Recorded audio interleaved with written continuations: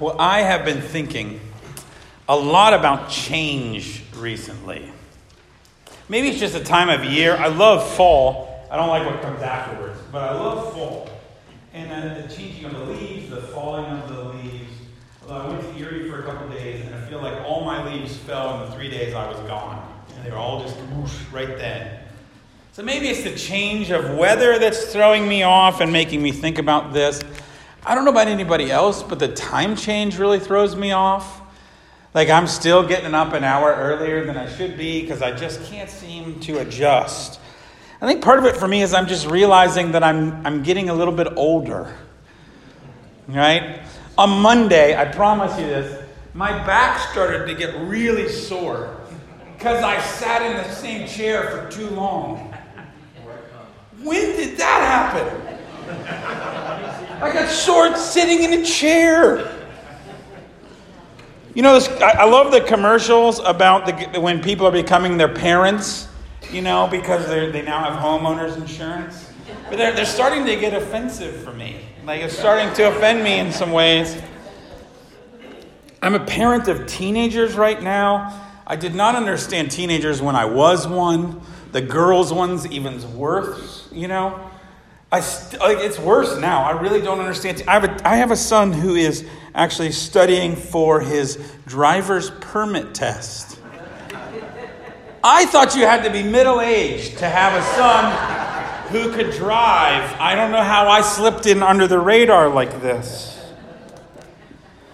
Hair will no longer grow on my head, but seems to flourish in my ears. When did that happen? I remember my grandfather, my dad's dad, had so much hair in his ears. It always looked like he was smuggling caterpillars wherever he went. I never understood how he could hear. And I always thought as a kid, like, how can a person have so much hair in their ears? And now if it weren't for trimmers, right? If it weren't for trimmers, there I would go also. Some changes I have no say in. Others I try to make.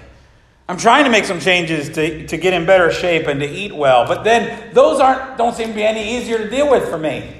Right? Like I try to get my diet right, and then I get a couple really stressful weeks with Halloween and a sermon with Reese's peanut butter cups in the middle of it, and the diet is out the window.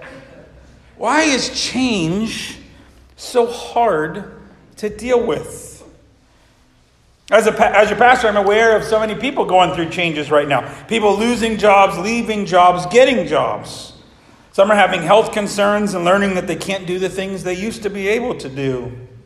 Some people are moving into nursing homes. Others are trying to work every day to make sure they don't have to make that move. Some people want to get married. Some people want to stop being married. And around here, we're going to do some baptisms, and we're also going to do some funerals. Change keeps coming. And the world has changed too, right? I mean, it's not just cold outside, but there's actually some changes going on in our world. How many of you remember when you could confidently plan a vacation for next summer? Now you're booking stuff and you're like, I don't know, maybe. How many of you remember when you just got a cold and you just went on with your life? Now if somebody coughs near you in the grocery store, it's like DEFCON 4. What? Get away from that person. Remember when you could shake somebody's hand? You would just shake their hand or give them a hug. It was no big deal. Now there's like this twinge of like, should I be doing this in the back of my head? In fact, the world's changed so much. I think we're at a point where we almost have change fatigue. Like everybody's just tired of all the change. Like there's been so much. And we kind of got stuck with it. We went with it for a while. And now I'm just kind of, I'm done with it. Okay? Anybody feeling that? All right, take 1 minute. And with a person next to you, a neighbor next to you, talk about what kind of changes you are facing, seeing, or feeling right now. Go. Yeah. Find somebody next to you. If they're by themselves, what changes are you seeing?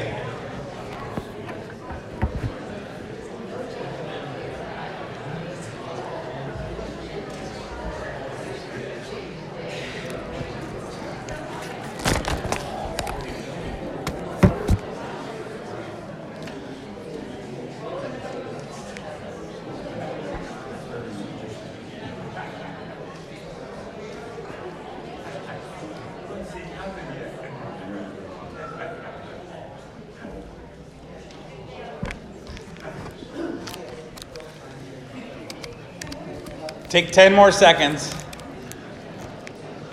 I needed to cue up the Jeopardy theme. There we go.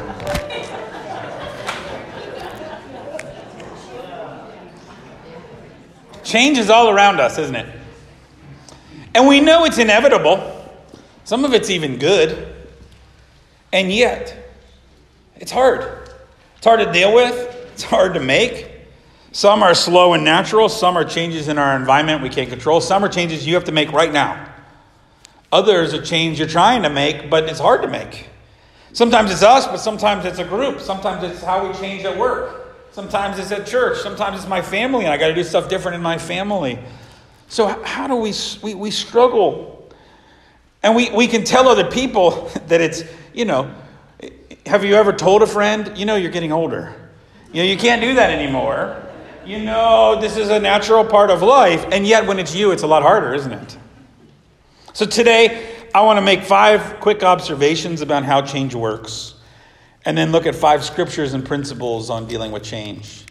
That makes this a 10-point sermon, so we better get going. First of all, change is a grief process. I think it's just helpful to think about this.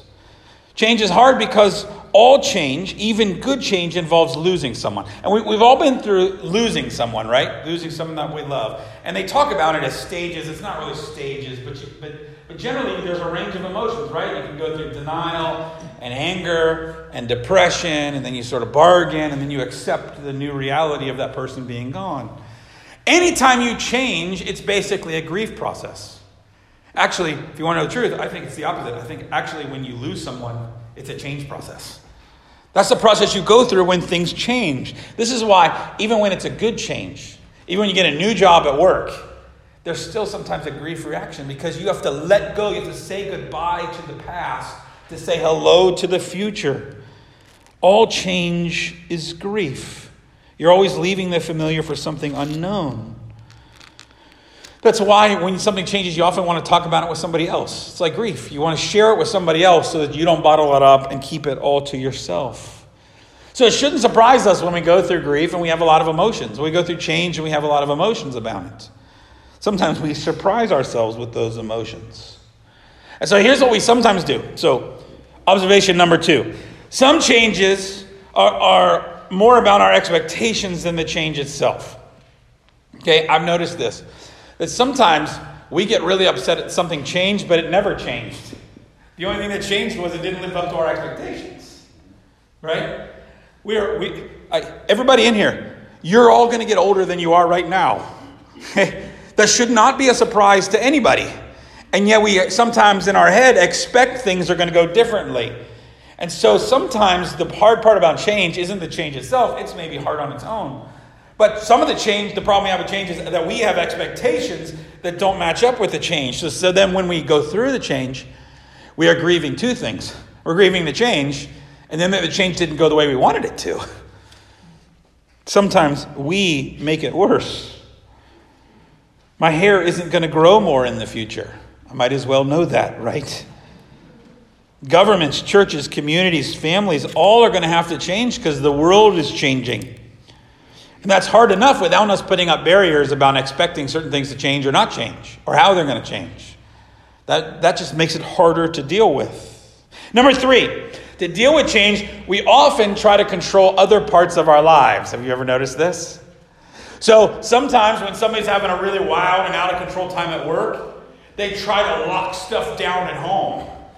Okay, they try to control something that's not the thing that's actually bothering them. Or if the house is really crazy, they try to really lock things down at work. And so we tend to what we call transfer. We tend to react in some changes by trying to control other changes. Right? So people can go through, I'm getting older and the company I work for closed and my kids and my grandkids have moved away. But what's the one thing that hasn't changed? My house. I can keep my house exactly the way I had it when my kids were young. So we hang on to certain things to make sure they don't change as a way of dealing with all these other things that do change. Point number 4, sometimes we do this with other people. We actually try to control other people, or we take our grief out on somebody else. It's kind of a different kind of transference to target our grief. A lot of times we try to blame somebody. It's so-and-so's fault. I don't have to go through all the other stages of grief. I'll just stick with anger. It's that person's fault. The CEO closed the company. Okay, the human resources guy fired me. It's his fault. It's whoever, it's this family member did this bad thing. And you know what? In hindsight, most situations are never just one person's fault. And sometimes the person that's the CEO that laid a bunch of people off was just dealing with an inevitable reality. But sometimes if we aim our grief, we can kind of sidestep the loss process. Let's see, that's what we're trying to do. We're always trying to avoid the grief that comes with change. And so whether it's anger, whether it's blame somebody else, whether it's control something else, there's always these ways that we are sidestepping the grief of change. And then here's what I've noticed. Point number 5. Sometimes the way that we cope with change changes. And then what happens is people have a strong emotional reaction because they're actually grieving all the other things. I've seen this with plenty of people that have to move out of their house and move into a smaller house or move into a nursing home. There's a real grief. And it's more than just having to move. Sometimes it's the fact that there were all these other changes in my life. And how did I deal with it? Well, at least my house didn't change. But now I'm losing that. And then all of a sudden, all these other emotions pile into this change because we're changing the things I used to cope with all of those other things. I've seen this when people lose somebody who was a strength for them, a spouse, a mom, a friend. They lose that person who was their strength, and then what happens? They grieve not just losing that person, but it's almost like they have the extra weight of all those other changes that person helped them through that they also have to grieve. It compounds. See, we see this in church sometimes. I had several friends who have made major changes in their church and gotten really furious people. The famous example, and it's happened to about 3 of my friends, was changing the carpeting in the sanctuary. They changed the carpeting in the sanctuary and people go ballistic. You would think they'd sacrificed a goat in there or something. But all they did was change the carpet. And my friends are like, who cares about carpet this much? Carpet salesmen don't care about carpet this much. Okay? But it's the same thing. What's one of the things in your life that has changed the least in your lifetime? Probably the church. Probably the church. We sing some of these new confounded songs, but you're going to get some classic songs. You're going to get a general liturgy. The sanctuary is going to generally look the same. And see, so one of the ways people have done is they've used the church as a coping mechanism. And then when you go to change something in the church, like, oh my goodness, we lose it. And I've had to coach a couple of my friends to say, hey, you need to pastor your people through their grief. Because it's not about carpet. It's about all this other grief. So this is where I think we come to when we start talking about change, is how do we deal with the emotions of them? And sidestepping the emotions to blame it on something else or deal with it in some other way is not how we deal with them. That's how we avoid. So here's a main, if you hear nothing in this sermon, hear this. Don't be surprised by grief and resistance in yourself and in other people to change. It is totally natural. Okay? Totally natural. Everybody goes through it. We don't like change. Even good change we have resistance to. And so when you make a change in yourself, not everybody's going to like it. You may not like it. Okay, when we change something at work, not everybody is going to like it. It's a natural process. In fact, I say around here at Northminster, if everybody likes everything that we do, then we're not doing enough. Right? It's partially my job as your pastor to keep everybody in here a little unhappy. Okay? Because otherwise, we're just keeping everything the same, and the same won't get us into the future.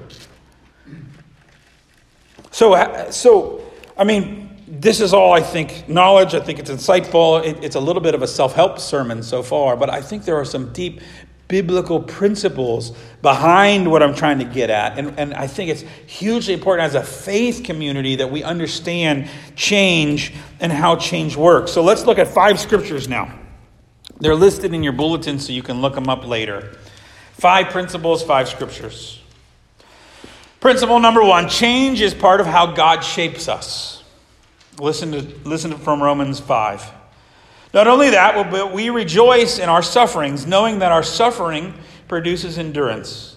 Endurance produces character, and character produces hope.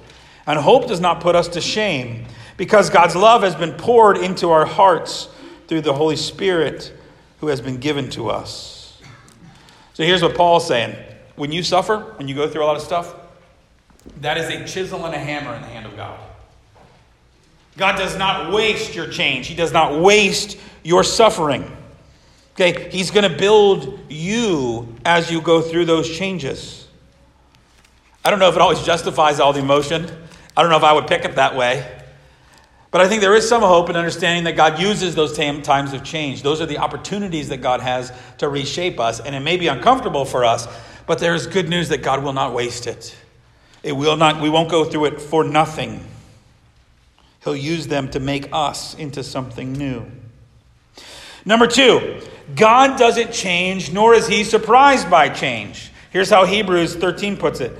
Jesus Christ is the same yesterday and today and forever. So here's the good news. You may have to go through changes, but God doesn't change. He is steady. And he stands outside of time, which means he is not surprised by your changes. He knows what is coming. As we're about to sing in a hymn, thou changest not, thy compassions they fail not. As thou hast been, thou forever wilt be. Right? That God is the same yesterday, today, and forever. But that does not mean that God is stagnant. Principle number 3 out of Lamentations. God's mercies and love change to meet us. Here's what Lamentations says. The steadfast love of the Lord never ceases. That's always. His mercies never come to an end. That's always. They are new every morning. Great is your faithfulness. They're new every morning. God's never ceases, but every morning it's new, it's fresh, it's different.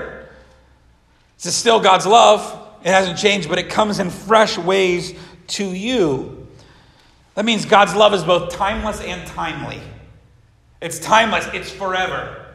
But it's also timely, which means when you're going through changes right now, God is giving special expressions of his love to you for now, for today.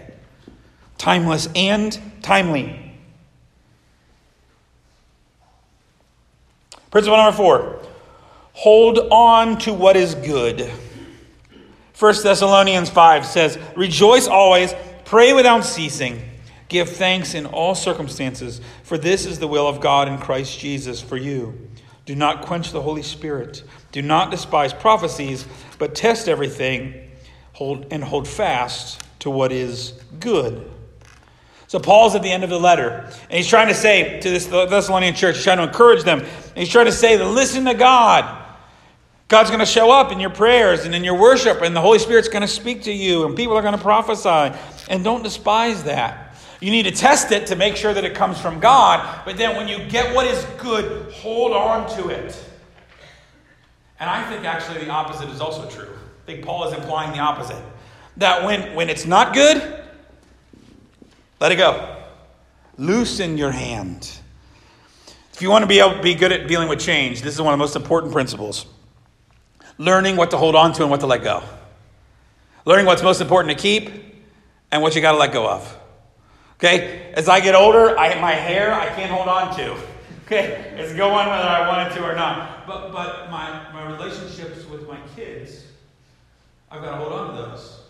Now the methods change, right? The methods and the modes. I mean, when my kids were little, I gave them a bottle and I changed their diaper. And they're 16 now. It doesn't work. The modes, the methods, I've got to hold in open hand. I can't parent my kid like they're 5 anymore. But what are the important things? That I love them. That I'm raising them up in the faith. Those are the most important things. So here's the problem. Most people have trouble putting the right stuff in the right hands. Most people, when they go through change, they try to hang on to everything, or they don't realize some of the stuff. Like here at the church, some of the modes and methods, some of the models of ministry that we've used in the past, those have got to be open hand things. Can't do it the same. What got us here will not get us there. Okay? At the same time, what are the most important things? Okay? So, we're playing some praise music. We've got some newer music. And you know what we're going to sing next? Great is thy faithfulness, because I'm not letting go of some of these great hymns. Okay? I want Jesus to be glorified in this place. That's what's most important. Exactly how we sit and how we dress, and which we're going to, in a couple weeks we're going to worship in the basement, in the social hall. Okay? Where we are, how we sit, we can sit in our cars, we can do a lot of stuff. Is Christ being glorified? See, this is the thing. When most people go to change, they haven't sorted out what goes in what hand, and then they're upset. But if I know what's most important, I can let go of what's else. If I know what's good, I can hold loosely to what is not good. So you got to figure out in your changes what's the most important thing and what's the thing that I can let go. And sometimes we struggle because we're holding on to the wrong things. Or hold on to everything. We're just clinging for dear life to everything about now. Or everything about the way it used to be. Well, some of that needs to come forward and some of that needs to be let go. Principle number 5, just to keep perspective. Here's what Paul writes in 2 Corinthians 4. So we do not lose heart. Though our outer self is wasting away, our inner self is being renewed day by day. Okay, Paul knew he was getting older too. Okay? My inside's getting renewed day by day. The outside is receding, let's just say. From this light momentary affliction, affliction is preparing for us an eternal weight of glory beyond all comparison. As we look not to the things that are seen, but to the things that are unseen. For the things that are seen are transient, but the things that are unseen are eternal. I love Paul's phrase, light and momentary affliction. Doesn't always feel like that, does it? And didn't feel like that for Paul always either. But what Paul could cling to is this hope that someday there's going to be this really big change. Okay? Where the world is going to be how it should be. And Jesus is going to be ruling. It's going to be the change to end all change. Where Jesus will rule without resistance. And so I know many of us are tired of change. Maybe even overwhelmed by it. I think our world is really struggling to find our footing right now. I think in some ways the world needs the steadiness that Christians can offer in how we deal with change. But in some ways, as Christians, we seem to be struggling just as much as the world. And so where is our hope? Where is God giving us hope for these changes? So may we deal with change well. May we make the changes we need to make. May we change our families, our churches, our communities, and our country for the better. That the most important thing would be true. That Christ would be glorified in all. In the name of the Father, the Son, and the Holy Spirit. Amen.